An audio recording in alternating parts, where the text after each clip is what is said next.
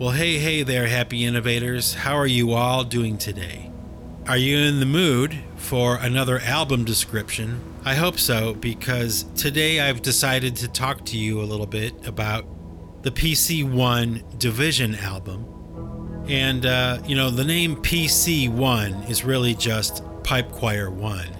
And the reason that I decided to release this album under the name PC-1 was because I really did feel at the time that I had recorded this music that it was really very different from the typical pipe choir sound. Now, even though pipe choir has moments when it gets like heavy, it's got drums and singing and it's, high energy sometimes. The music that I made for the Division album was really kind of, at least in my opinion, much heavier and kind of like my take on the heavy metal genre, taking the approach to an entire album with that in mind, this idea of making a heavy metal album. And I wasn't sure at that time if I really wanted to change the sound of pipe choir so drastically, okay?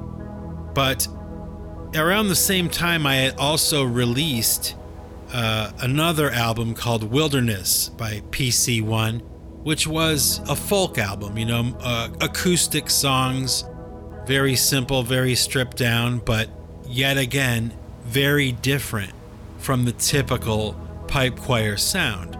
So at the time, I thought that it might be a good idea to create this moniker PC-1 as a place for me to put albums like the Division album and the Wilderness album and, leave the pipe choir sound exactly where it was. Now, what I also have to say, at the time I recorded the music for the Division album, it was actually an album of transition, like during a transition in my life where I had started the recordings in one location, and then about halfway through the album, I moved to another location. And that was a big deal because I was moving from, a small room, very crowded, in an apartment building. I had to kind of be methodical about when I recorded and had to be considerate of the other people that were around me. Well, we moved from there to a freestanding house. And it was the first freestanding house of my own that I lived in. And this was a major change for me because it allowed me, for the first time, to record music whenever I wanted, as loud as I wanted to. And I can't overstate how much of a difference that made in the recording of this music. I also should say, I felt that at the time, I had conquered the drum recording process for pipe choir, that I had figured out how I wanted the drums for pipe choir to sound. And I decided to consciously shift my thinking and my energy to the guitar and playing the guitar. Because even though I had like a working knowledge of the guitar, like I could play a guitar, play songs, and I could, make interesting sounds with a guitar, I didn't really consider myself a guitar player like in my bones, like in my blood.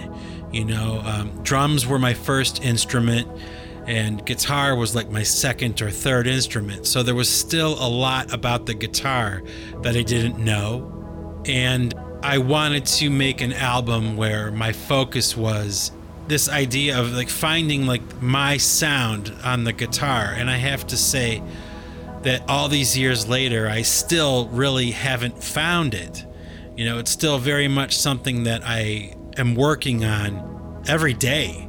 So it was a big deal for me to be experimenting with the guitar, especially heavy guitar, Okay, because if you play guitar, which you may or may not, but if you do play guitar, you probably would agree that when you're playing electric guitar, through an amplifier like heavy guitar, I wouldn't say that it's easy, but it's easier to get interesting sounds when you're, riding the lightning. So that's where I was when I decided to start recording the music for this record. I wanted the imagery on this compact disc to reflect the ideas and the sentiment and the feeling behind the music on the Division album. So taking a look at this CD artwork, I can kind of tell that it's, it looks like a guy who's making his second CD, which I was. And I felt that it was a good idea to, go with this kind of theme, this motif of metal, the music was heavy. I wanted the artwork to reflect that. So the CD artwork is done in this metal, and it has these basic shapes, like this Division symbol, stamped into the metal. And, I was proud of this artwork when I made it, and I still am. It looks pretty good, mission accomplished.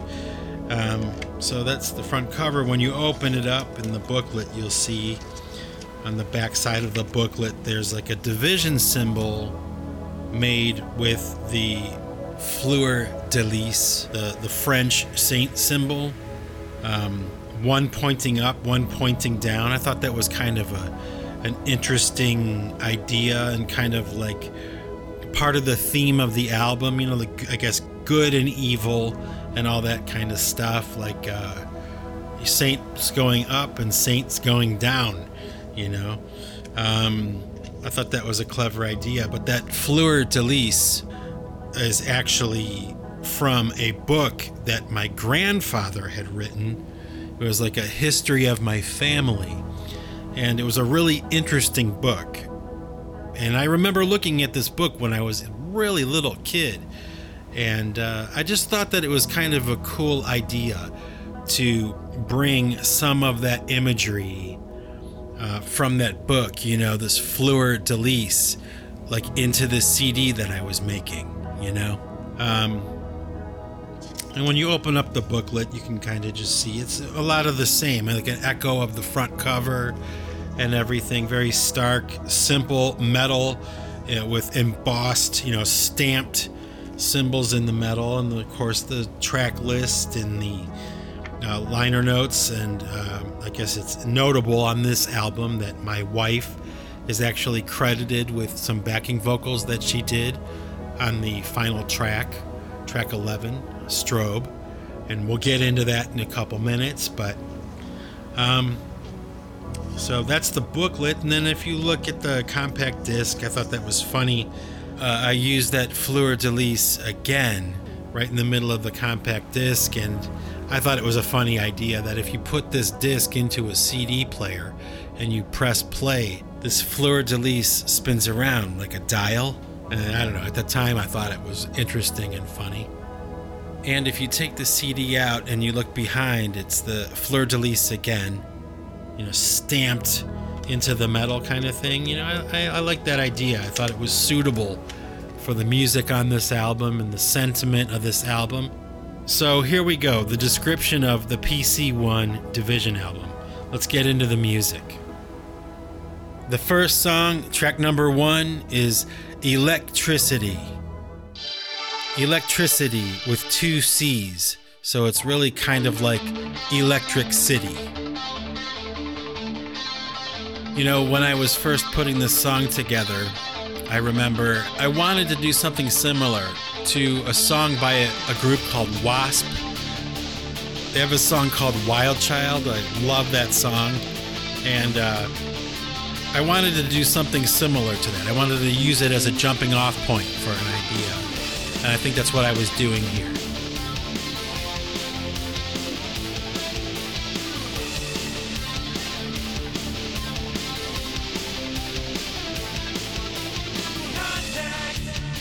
Contact is a wonderful thing. That's an old lyric, man. That's from like back in like 1994. I took the lyrics from a song I wrote back then and just shoved them in the beginning of this song.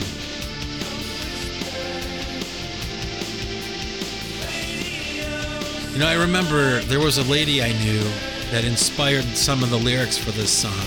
She was like one of these people that thought she was like a religious or spiritual expert, and she was really into telling people what was right and what was wrong, and it really kind of chapped my ass sometimes. You know, I mean, I loved her and everything. She was great, but she just kind of pissed me off sometimes, and I think I'm kind of singing to her in this song. You know, if you want to save me, come on and save me. Whatever. You know, whatever.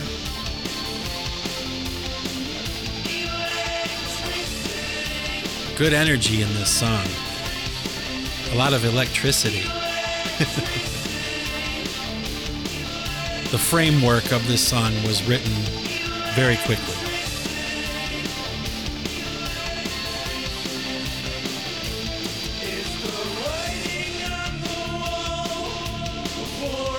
Yeah. Is the writing on the wall born of terror? Is the silent protocol dipped in mirrors? I think that was kind of like a reference to 9/11 and the mood of 9/11, what was happening at that time, with the secret movements behind the scenes and that kind of stuff, because that was still very much in the air, you know, politically or whatever, socially. There were a lot of situations where citizens were turning on each other and people were getting in trouble because they said something like an opinion or something. They would get in trouble.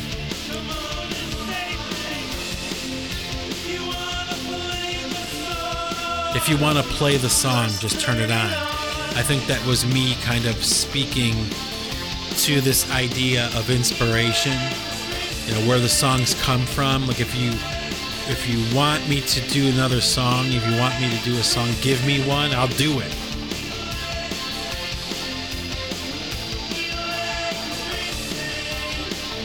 A lot of good energy in this song.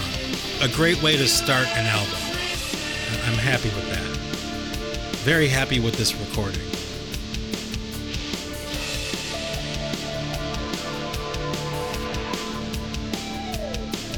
You know, a lot of the people that like my music and listen to my music like this song. It's one of their favorites. My brother Steve likes this song a lot. And probably because he's a Wasp fan too, and he loves that song too, so he probably hears a little bit of it in there.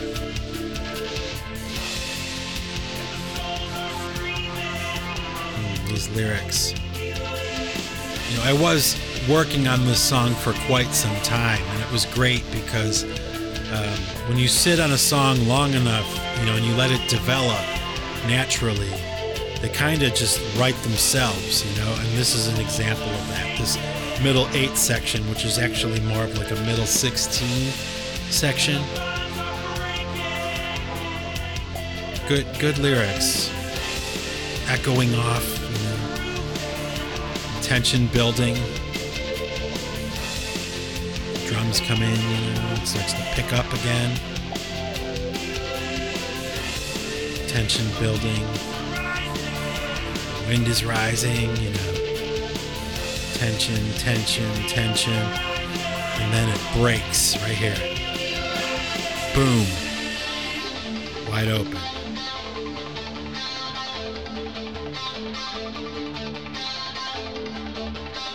Bing, bing, bong. Those harmonics. Oh, yeah. A lot of guitar stuff happening right here. If you listen closely, there is a lot of guitar being played right now.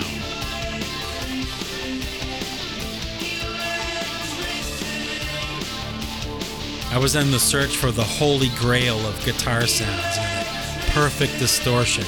I'm not sure whether I got there or not, because I'm still very much, you know, trying to do that now even. Still on the search.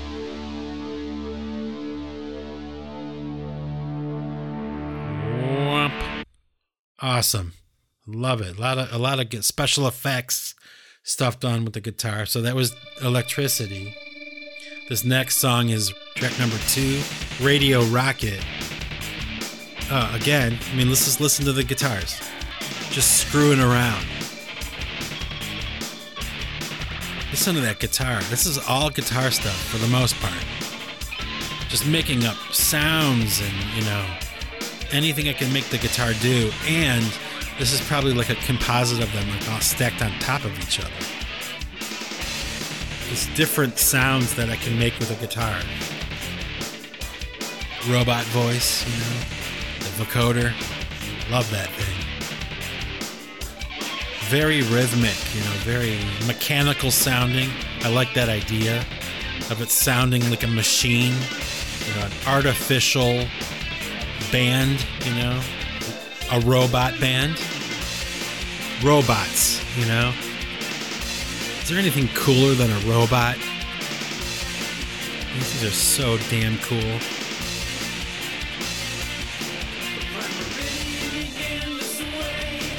And, it's kind of cool because I remember when I was writing this song, I thought it was a cool idea. I was like singing about the technology of the time and how it was changing the field for, guys like me, like struggling musicians, this idea of the internet and MP3s and all that kind of stuff. Like, at the time, it seems like no one else was really talking about that in a song, and like to this day I'm not sure anyone has covered that territory. So I thought it was a pretty forward thinking idea, to talk about that kind of stuff, the technology of the time. Yeah, like a podcast, digital groove.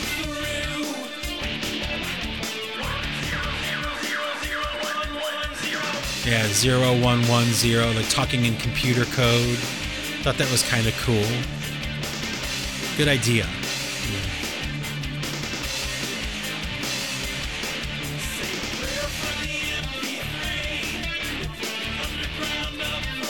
Good riff, good rhythmic guitar playing.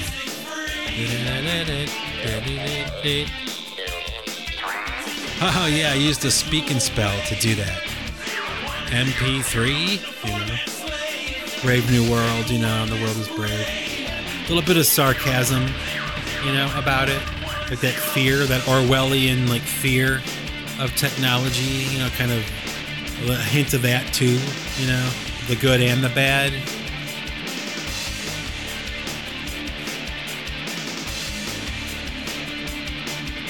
I like the idea of having the music sounding mechanical, synthetic, unnatural, very, very heavy. Simple, though. Rhythmic, heavy, and simple.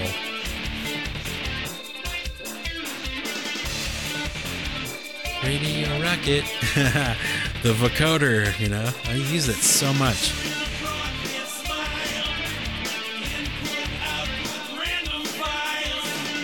I was really happy with my vocals on this song.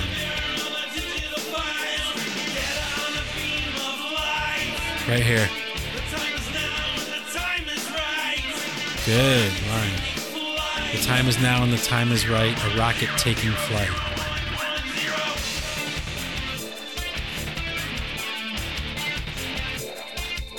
Robot voices all over the place.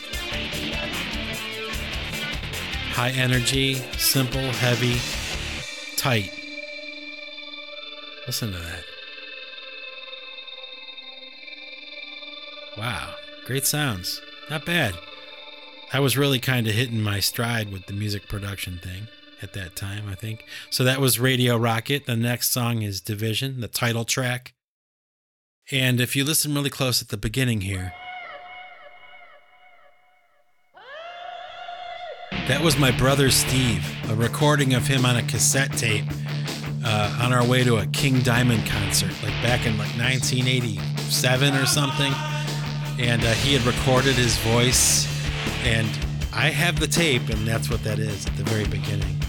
But this song is special, not only because it's the title track of the album, but this song was the first recording I did in the freestanding house that I moved into. And if you listen closely to my voice here, I'm singing at the top. I mean, the top of my range. I'm like screaming my head off, blowing my voice out because I could.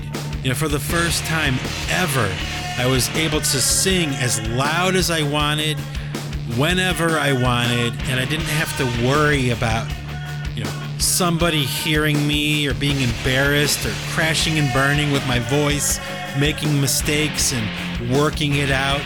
Like, I was able to enjoy complete autonomy during the recording process, and you can hear me, you know, celebrating that with just how loud I'm singing.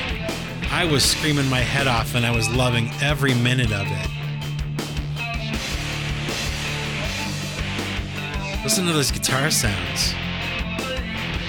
Again, exploring the guitar. I was really focused on that for these songs. Nature. In seasons we decide. Anger. You know I'm right. I was pretty pissed off and pretty like ready to pull the cork off and just let it rip, and I did. You can hear it in my voice. I am screaming my head off. You know, this one time my wife was listening to this song on her computer, like, and she had her door closed, so it was like through the wall I could hear this music, and I could only hear certain frequencies of it, so I couldn't tell what it was, and I opened up her door to see what it was, and she was listening to this. She was listening to me, and I was like, that's pretty damn cool. It sounded good, you know?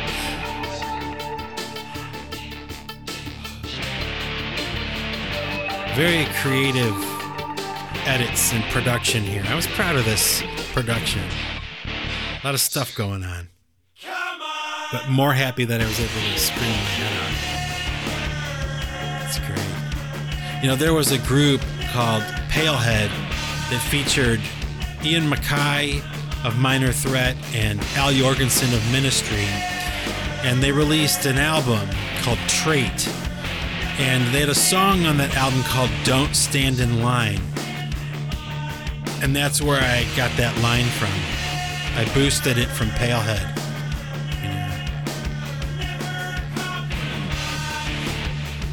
Man, I had no idea what the future held for that kind of sentiment.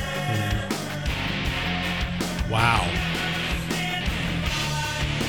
It's one of those things you gotta kind of wonder. I don't know. It's weird. It's weird to hear it now. Like, what up? What is up? One thing is for sure is like these songs have like meaning. I can be proud of that. Like, they're not arbitrary, stupid songs about the disco. You know, this is pretty serious stuff. Let's see. So that was Division, the title track. This song, The Argument. Oh, geez. You know, like another one of those kinds of ideas where the rage comes out, like, you know, pop that cork off and just let it rip. I was pissed, you know? And it was so fun to just let it rip, you know? Cathartic, you know? Listen to this. Very, very tough sounding. I can tell by the sound of this music that I was pissed.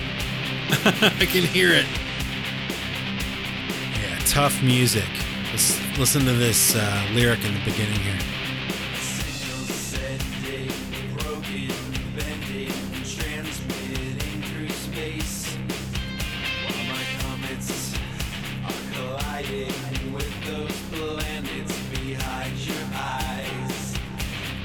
I'm a prodigal son, a 0 and a 1. Crazy. You know, I remember when I was putting the drums together for this song, I was shooting for like a White Zombie kind of sound, and I think I got it. I think I achieved that. Tough sounding drums, because Rob Zombie's great at that. The lyrics. Insane? No way.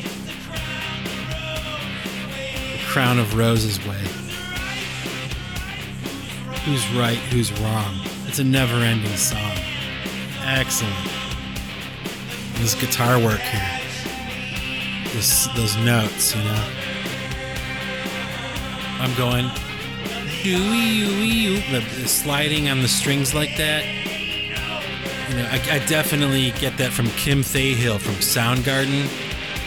He does that a lot. He's made an art out of that kind of thing, and I'm sure there are other guitar players that do similar things like that, but Kim Thahill has really kind of made it an art form, and I do it a lot in my songs. This idea of sliding around on the strings from chord to chord, note to note, you know, not lifting your fingers off the fretboard.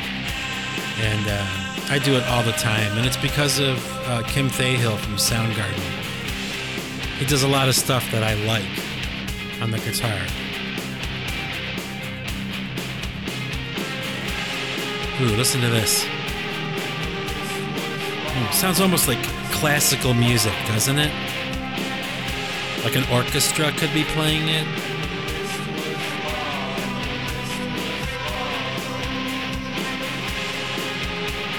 I like the way that sounds. Emotional, but heavy, you know? Almost pretty, but heavy. Ooh, this note right here. I was holding it for as long as I could so that it would fade off like that. I mean, it was like, you know, turning different colors, holding the note, you know, as long as I could. I got it, though. I'm not a natural singer, you know, so my voice, you know, is like, it is what it is. I do the best I can, you know. I was really kind of hitting my stride with my voice, mostly because I was able to be as loud as I wanted to be. I didn't have to be inhibited about trying to work out vocal lines and stuff and having other people hear me. Like if I made a mistake, it was like I could do it in private and sound horrible in private, you know, until I got it right. And there was a lot of that for this album. It was the first time I was able to do that. To sing without being embarrassed or worried that someone might hear me. You know, making mistakes and working it out. And crashing and burning vocally, you know. So I was proud of that one. Track number 4, The Argument. Track number 5 is The Crick. K-R-I-K. Kind of like an allusion to my younger days. The crick by my house, you know, from my youth. And, you know, I remember I was watching The Sopranos, actually, the time I was working on this song. And somebody on the show had said, you know, something about remember when, you know, it was the lowest form of conversation. And I had heard that expression before, but I decided that that was a good idea, you know, as a jumping off point for this song, these lyrics, this idea of remember when, you know, being the lowest form of conversation. And that's kind of what I'm going for here. I'm talking about maybe like a composite of different people, different women that I was with or I knew or whatever, and had been intimate with, and the regrets that are associated with that, especially as you get older, you know, being with the wrong women, the wrong people, being around the wrong people, you know. Like, what was I thinking? Yeah, lighting candles, locking doors, you know. Do you remember when we had this affair, when this happened? And, you know, do you remember when? A lot of work went into editing this music right here. Little pieces of sound all over the place. All these sounds, all these little beeps and buzzes and, you know, all these sounds are all made on the guitar.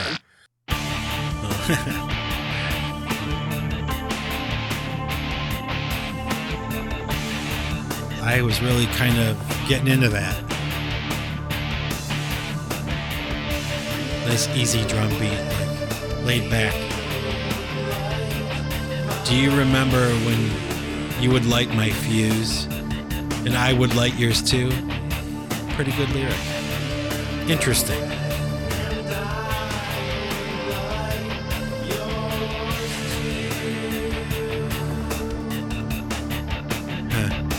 Do you remember all the flowing streams of mind?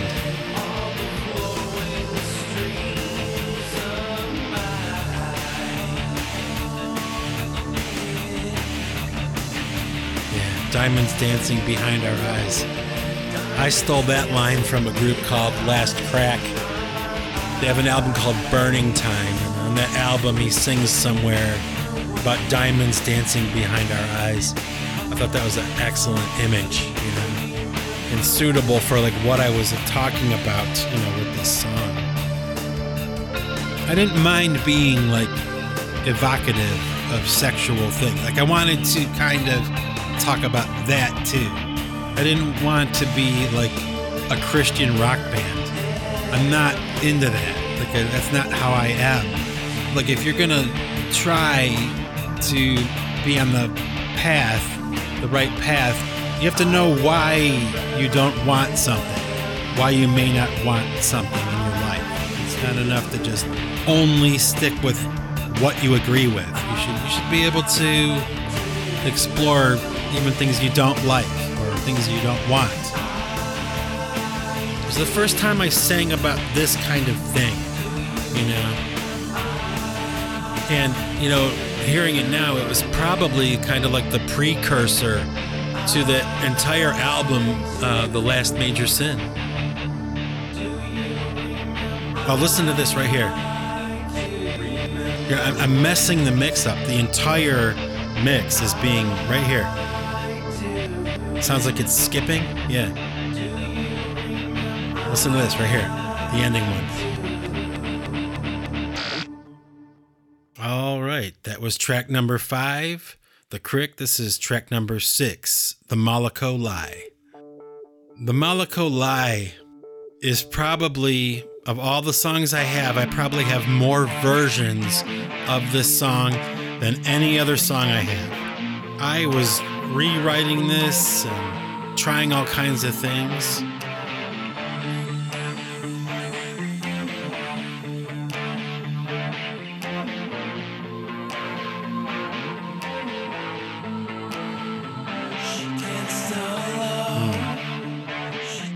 A lot of thought went into these lyrics, saying what and when I said it and all that kind of thing. I was really pleased with the lyrics. It's really kind of like a metaphor, you know, this idea of me and then the world, you know, this woman who was the world to me, being consumed by somebody, and like how I was misled, you know. So it's like a metaphor. Maybe.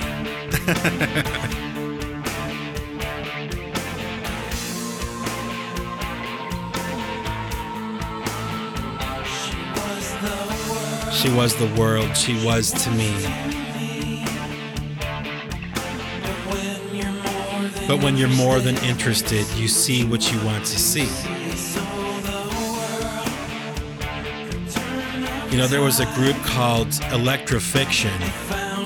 They had an album called Burned, and it was a side project for Ian McCullough from Echo and the Bunnymen, Electrofiction, and love that album. And a friend of mine had given me the CD, and he told me that it was like the British response to grunge or Seattle, you know, and he was absolutely right. It sounded exactly like that to me. But I love the album, every song on it, and I think with this song, I was shooting for that kind of sound, like a bluesy kind of thing, you know? I was happy with that. I think the production could be a little bit better, but I was going for it. I was trying, and I think I did okay. The lyrics are good.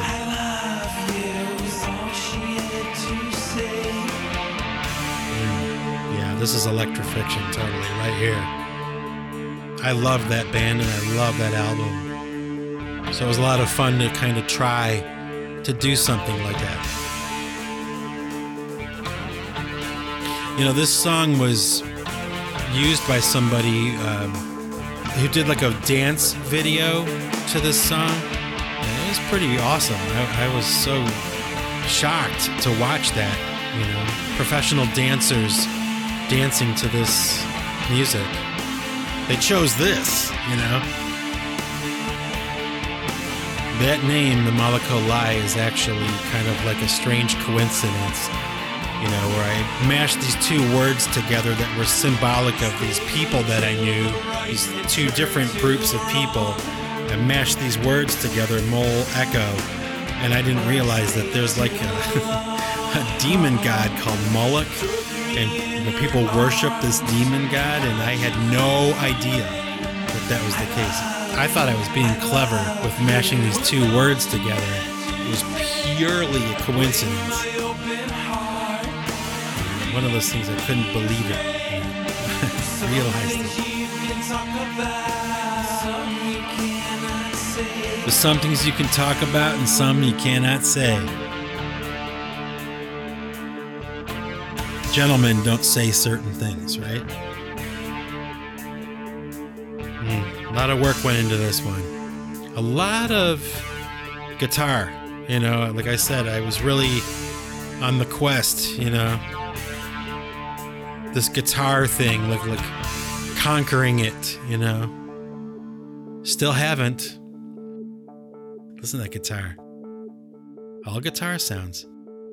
Wobbling back and forth, you know. Back and forth, left, right, right to left, get it, you know. Left path, right path, right? The Moloko Lie. I was glad when I was done with it. Finally, it's done. So that was track number 6, The Moloko Lie. This next one is track number 7, The Dotted Line. Listen to the sound in the very beginning. Listen to this. One of those sounds. I bumped my guitar and made that sound. I liked it. I looped it, put it in the song. I started recording this song in one place, one environment. I powered down, I put it in the car, I drove it to another location, I powered it up, and finished the song in my new place to live, my new freestanding house. So this was it. This was the song that marks the transition. Started in one place and I finished it in another. Dotted line. This one is really kind of like saying to my wife, I'm signing on the dotted line with you, like we're gonna get married now. Take it seriously. I'm taking it seriously. That's an acknowledgement of that, I guess, of our marriage and like what it means to me.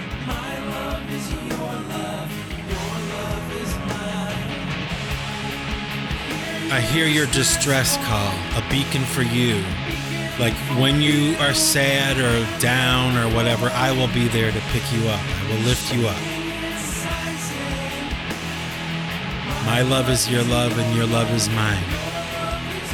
Listen to this right here. Making the guitars like wail. Groaning.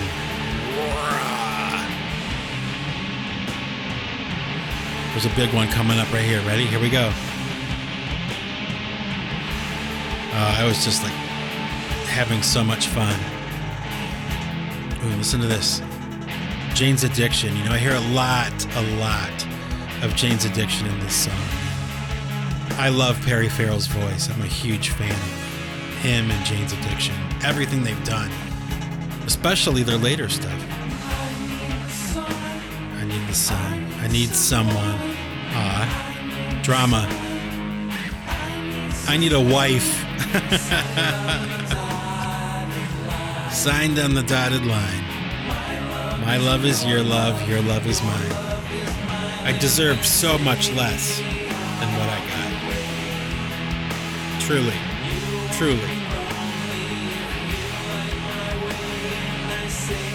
There's harmony there. Love is your love. You know, I detuned the top string on my guitar down to C for this song. And it's actually the same chord structure as Love is the Happiest Way, oddly enough. But it's just tuned differently. I was proud of this song. I was. Still am. Just that guitar, it sounds so muddy to me. That top string being tuned down that low, I think it doesn't sound as good as it could. I think that's why I wanted to redo it, and I tried for the Last Major Sin album, and it didn't work out. Now I think I know why. So that was track number 7, The Dotted Line. Yeah, a little dink. These weird guitar sounds, you know, just like little tiny little bumps of the string or little pieces of feedback. Or I leave them in, I keep them, I loop them, I put them in. Pretty cool. The Dotted Line. The next song is track number 8, Return to Zero.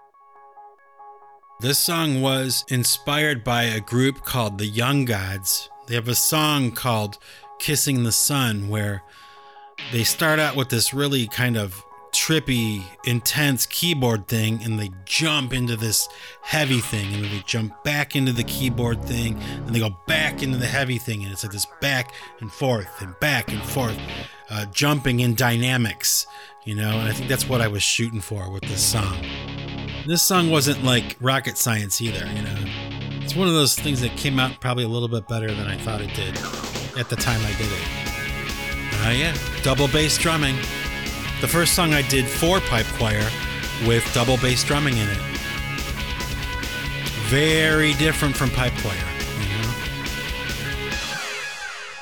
Oh, and these vocals here. Listen.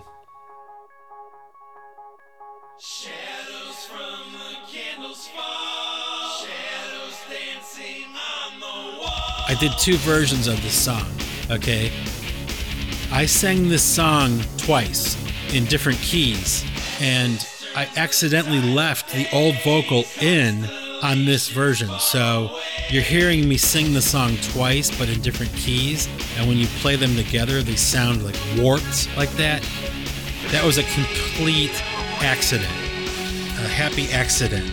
That's what that is. I'm singing in 2 totally different keys being played simultaneously at the exact same time. I did not plan that, and I left it in.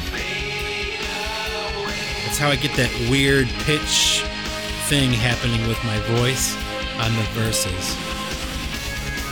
And I discovered it when I was working on this, and I left it in. It sounded so crazy to me, you know? And it still does. Listen, it's coming up right here. Listen to this.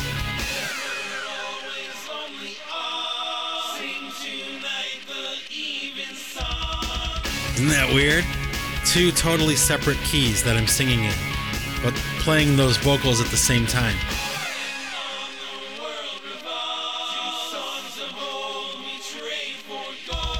It's pretty weird, man. Pretty weird. You know, my wife is so funny. She makes fun of this song all the time. She'll come into my studio, doing the robot dance and Return to Zero. She's so funny. I can't listen to this song without thinking of her taking the piss right out of it, you know? It's so funny. All you can do is laugh, you know? When you're working on something so hard and taking it so seriously, and the person you love more than anyone else is just coming in the room and just taking the piss right out of it. Return to Zero. Straight skank beat.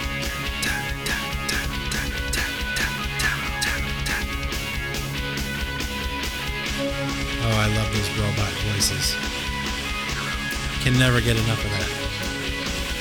That was track number 8, Return to Zero. And the next one is track number 9, Sing to the World.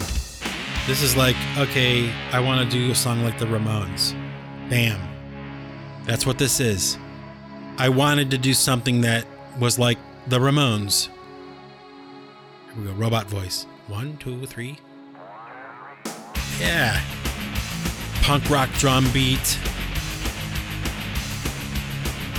But it was kind of cool because I was singing about, you know, the famous people of history that, you know, said or did things that are still, like, that said or did things that changed the world, but are still changing everything even today. So Martin Luther King, Mother Teresa, Gandhi, you know, all these figures from history. You know, they were singing to the world. Like Martin Luther King was singing to the world this new message, and that's what this is, like a celebration of that. The fall of Adam, the fall of Eve. Okay, that's where it starts, you know, mankind or whatever. Sing to the world. But this is me trying to do the Ramones.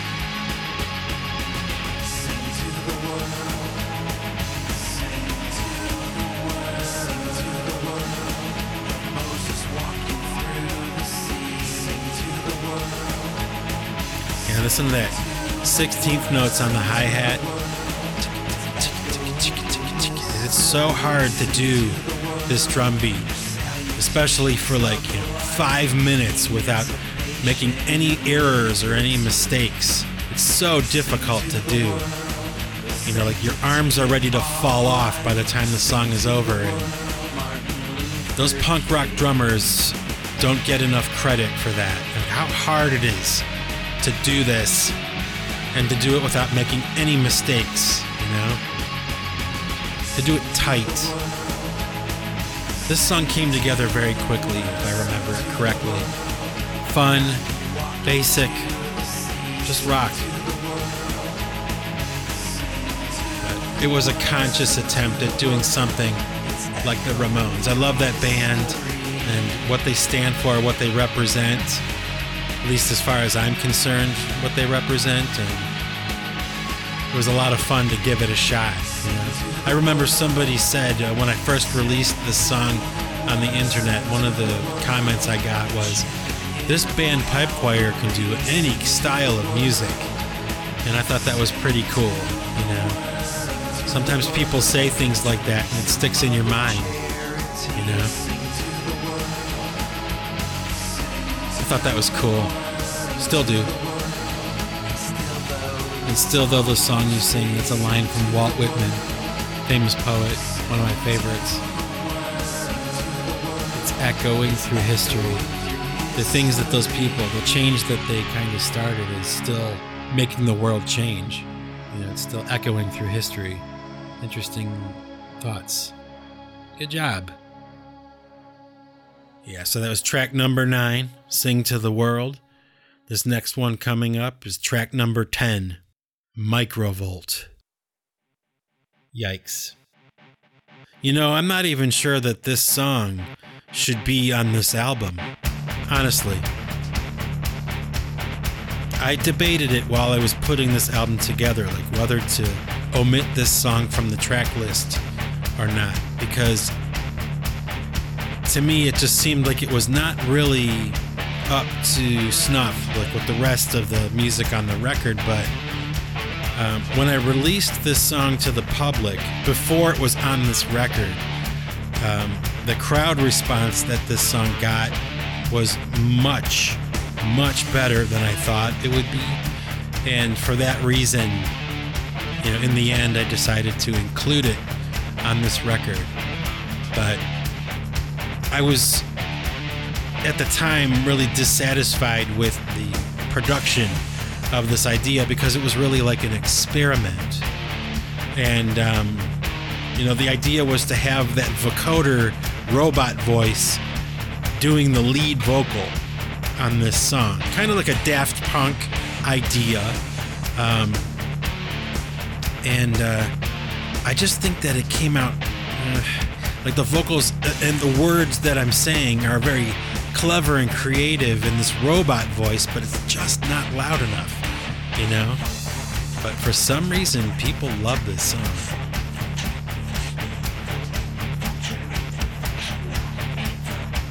And if you listen really closely to this music, It's actually the same drum beat from The Argument. It was like a recycled drum beat idea. Like I said, meant to be just an experiment, but it wound up working out as something that people actually liked. Cool guitar lines. Hammer-ons, Diddle-a-ding, diddle-a-ding, diddle-a-ding, diddle-a-ding, diddle-a-ding, diddle-a-ding. There's a part at the end of the song where, right before the middle eight section, where the music skips, it stutters. And it was so funny because you could see the wave files, because wave files now, the music we're listening to right now can be looked at visually in the wave files. And in the session for this song, when I was, breaking this song down, you'll see what I mean. Those stops, kind of like Daft Punk, I guess. It just was so cool to see the wave files, So much work, very tedious work, but listen to this. What I'm talking about. Da, da, da, da, stop. Listen to that. Isn't that crazy? You should see what that looks like visually.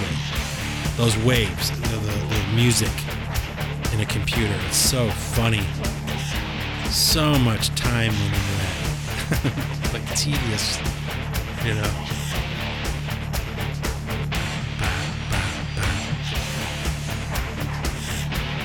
I do a really long one at the end. I'm saying some pretty crazy stuff in these lyrics and you just can't hear it. But, maybe it makes people want to dance or something, I don't know. Sometimes it's really about the music, right? It's not so much about the words, maybe.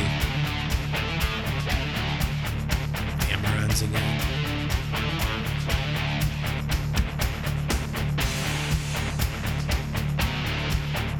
Cool riffs. I'm proud of the guitars on this song. On this whole album, really. I think I did good. I was pushing myself. I'm really having a lot of fun coming up with ideas like this. That long stop thing that I was talking about earlier, here it's coming up right here. Ready? Listen to this.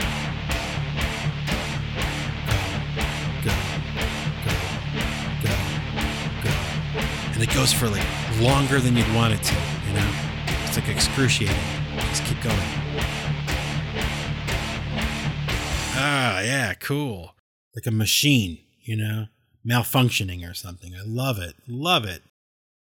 That was track number 10, Microvolt. This is track number 11, Strobe. And oh my gosh, Strobe. With this song, it's really special. I had decided that I wanted to sit down and make a song that was going to be really long, like 15 minutes or so, but it was going to change a lot, And I decided that I would try to make this the best effort I had ever made with any music I had done. I was going to do whatever I had to do. I was going to throw every bit of brain power I had at this song idea. If something wasn't perfect, I would not live with it in this mix. Everything was going to be perfect. If I needed to redo the snare drums, I wasn't satisfied with them, I would start from the beginning and do the whole thing. Everything in this mix was the best that I could do. And it took me a really, really long time to make this recording.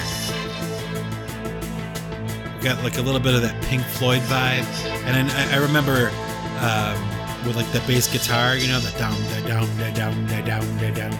I forget which Pink Floyd song it is, but they have a song like that. That was a conscious thing, I remember.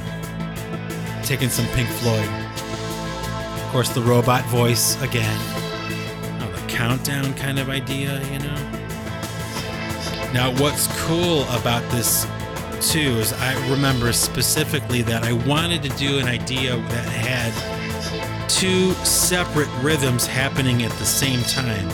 And depending on which one you were like listening to or hearing or latching onto, the music would take on a completely different rhythm. So you have this idea of it like a gallop, okay? Da da da da da da da da da da da da da da, right? But then you also have this rhythm. It's going da da da da da da da da da da. Hear it? Right? And then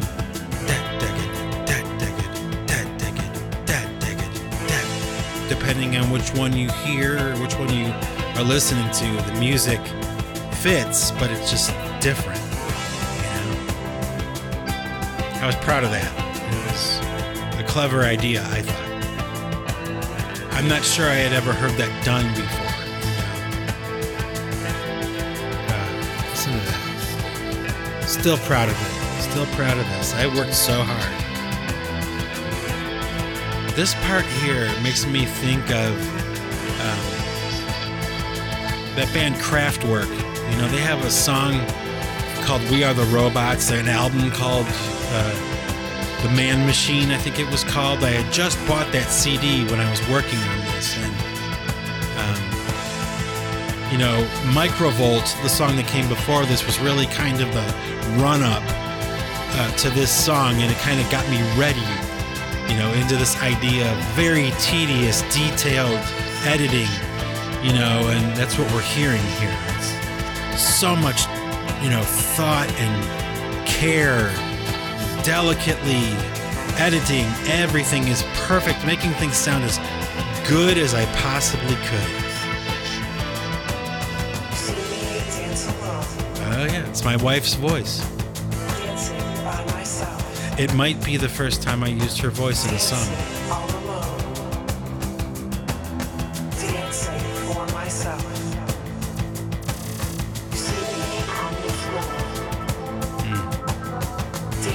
Yeah. I forget that it's her sometimes. But it is. She's so funny. She just like, you know, my wife is so cool about this kind of stuff. You know, I'll bring her into the studio, I'll sit her down in a chair, I'll say this, do this, say this, and she just does. She doesn't complain, you know, she'll just do the best she can, and she's a good sport, you know. She can take a joke, she can laugh at herself, you know, she's funny. My wife is very funny. She laughs a lot, and she makes me laugh a lot. And it's probably one of the reasons why I love her as much as I do, and why we get along so well, is because we're usually laughing, even if we're crying. You know, it's like we have that kind of relationship.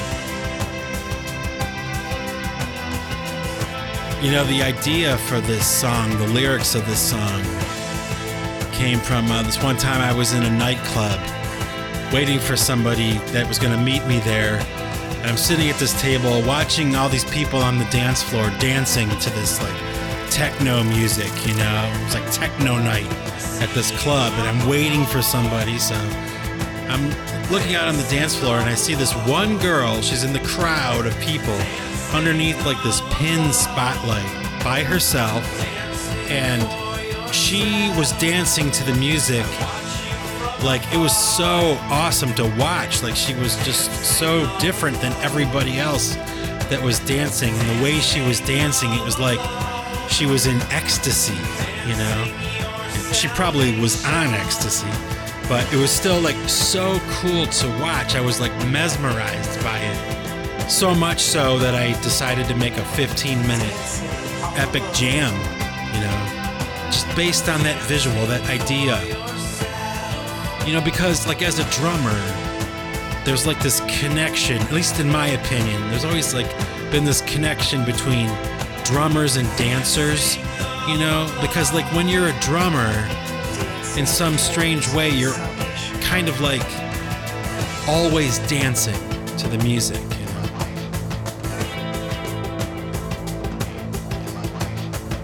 Sample of my brother Steve doing an interview on the radio about that painting he did. Threw it in there. I had a sample of it. I threw it in there.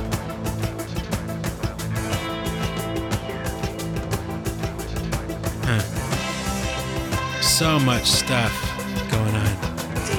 This was all done on 16 tracks. Actually less than 16, probably about 14 tracks dedicated to the music.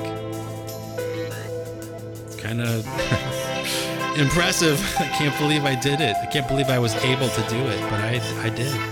Here's the proof. So much work, so much time, and I was having the time of my life doing it. It was really challenging, you know, mentally to make this happen the way you're hearing it, you know. Sections of, you know, just thought and editing and just, you know, so many sections of it, you know. And that robot voice, yeah, interesting. Some kind of weird art trip, you know. Dancing towards salvation. Awesome.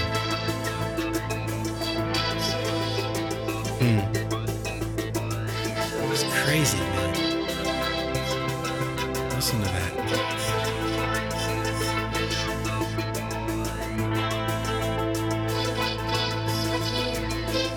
Not a whole lot of heavy guitars in this, at least not until the end. Sounds more like pipe choir.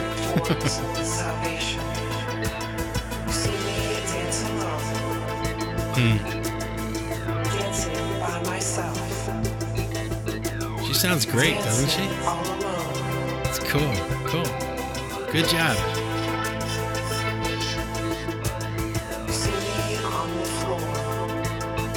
Listen to this. So psychedelic and ambient and kind of like trippy. But that rhythm is going and you can still hear it.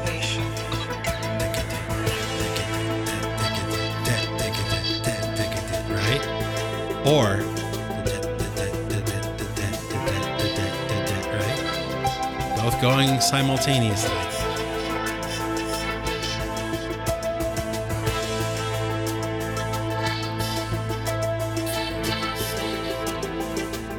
Fantastic. Hovering, invisible, like poetry. Salvation. Awesome. Listen to this part. This is as quiet as the song gets. Listen to this. So much sound, though, happening right now. Listen.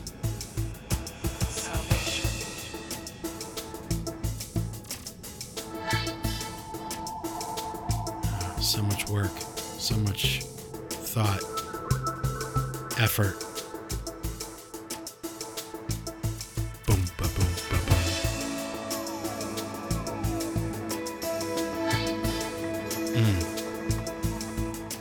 How strange, you know? I'm proud of this one. A lot of good stuff in here. I considered this at the time to be my masterpiece. It very well may be my masterpiece, even though it was made a long time ago. A lot of really cool stuff. Changes very quickly too.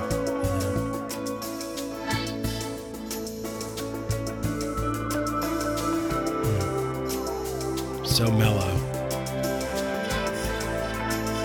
Okay, the drums come back a little bit. Starting to pick up a little bit, you know, starting to rise a little. And the drums come back in. Towards right here, the drums. Tribal drums. It's kind of like lighting the fuse on the bomb, you know, because this song is about to explode.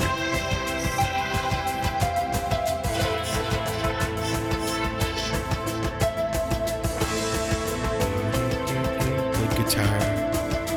Still soft though, right? But here we go. Ready? This song's gonna explode.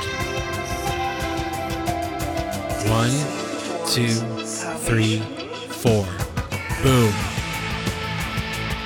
Oh, I'm screaming as loud as I can. Get up. Hallelujah.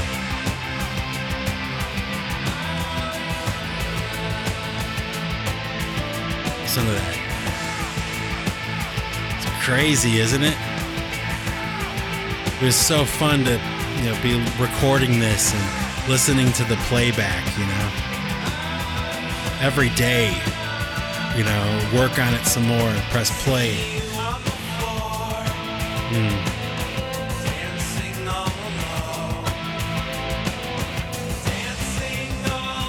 Listen to that drum beat.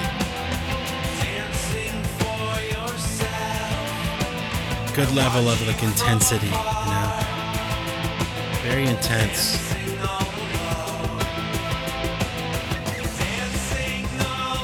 Good vocals.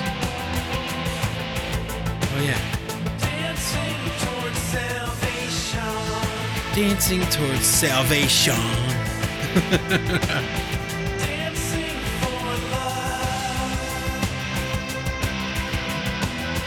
Pretty cool. Good drums. Salvation.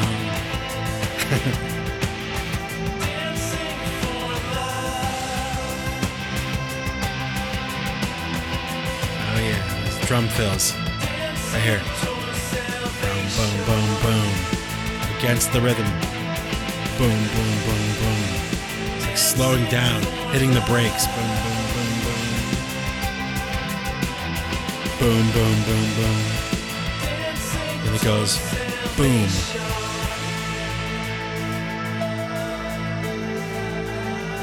Oh, so much time and effort. I worked so hard on this,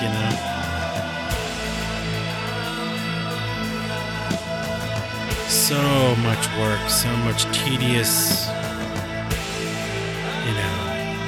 detail, attention to detail. So glad I did it, so worth it. Oh, listen to this ending, it's great. And even this section right here, there's so much going on. Listen.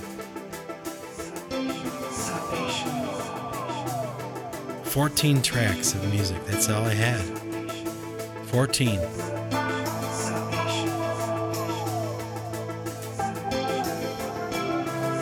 Not bad. Not bad.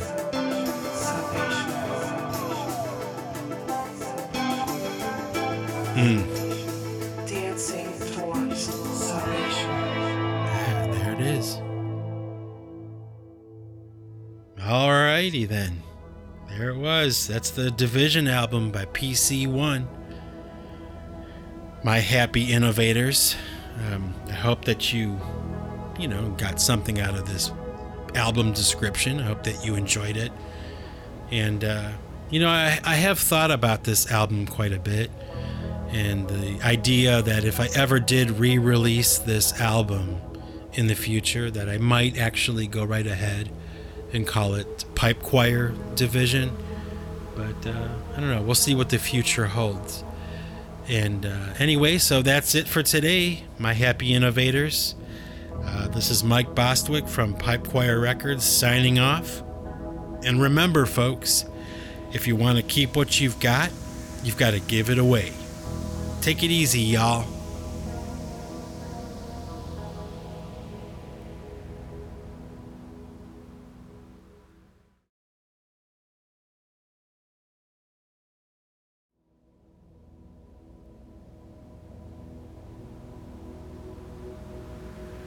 Well, hey there, all you happy innovators that were kind enough and generous enough with your time to wait to the end of the podcast for some music. And I got something for you that I think you might like today. It's going to be a track that was originally meant to be included on the PC1 Division album. It's a song called Trem Tram, and I decided, at the last minute before releasing this album to omit this track from the album because I really wanted to save it for the future, do a redo of this song. I thought that the production on this was fairly good, but I thought that I could do it better, and I wanted to save it for the future. But today, right here, right now, I decided to share it with you, as it was supposed to be part of this album, the PC1 Division album. So I hope that you enjoy it. Check it out. It's a song called Trem Tram, TREM-TRAM. And this was recorded around the same time as all the other songs on the PC1 Division album. But like I said, decided to omit it. So hopefully you'll enjoy it. Let's check it out. Trem Tram by PC1 or Pipe Choir. Check it out.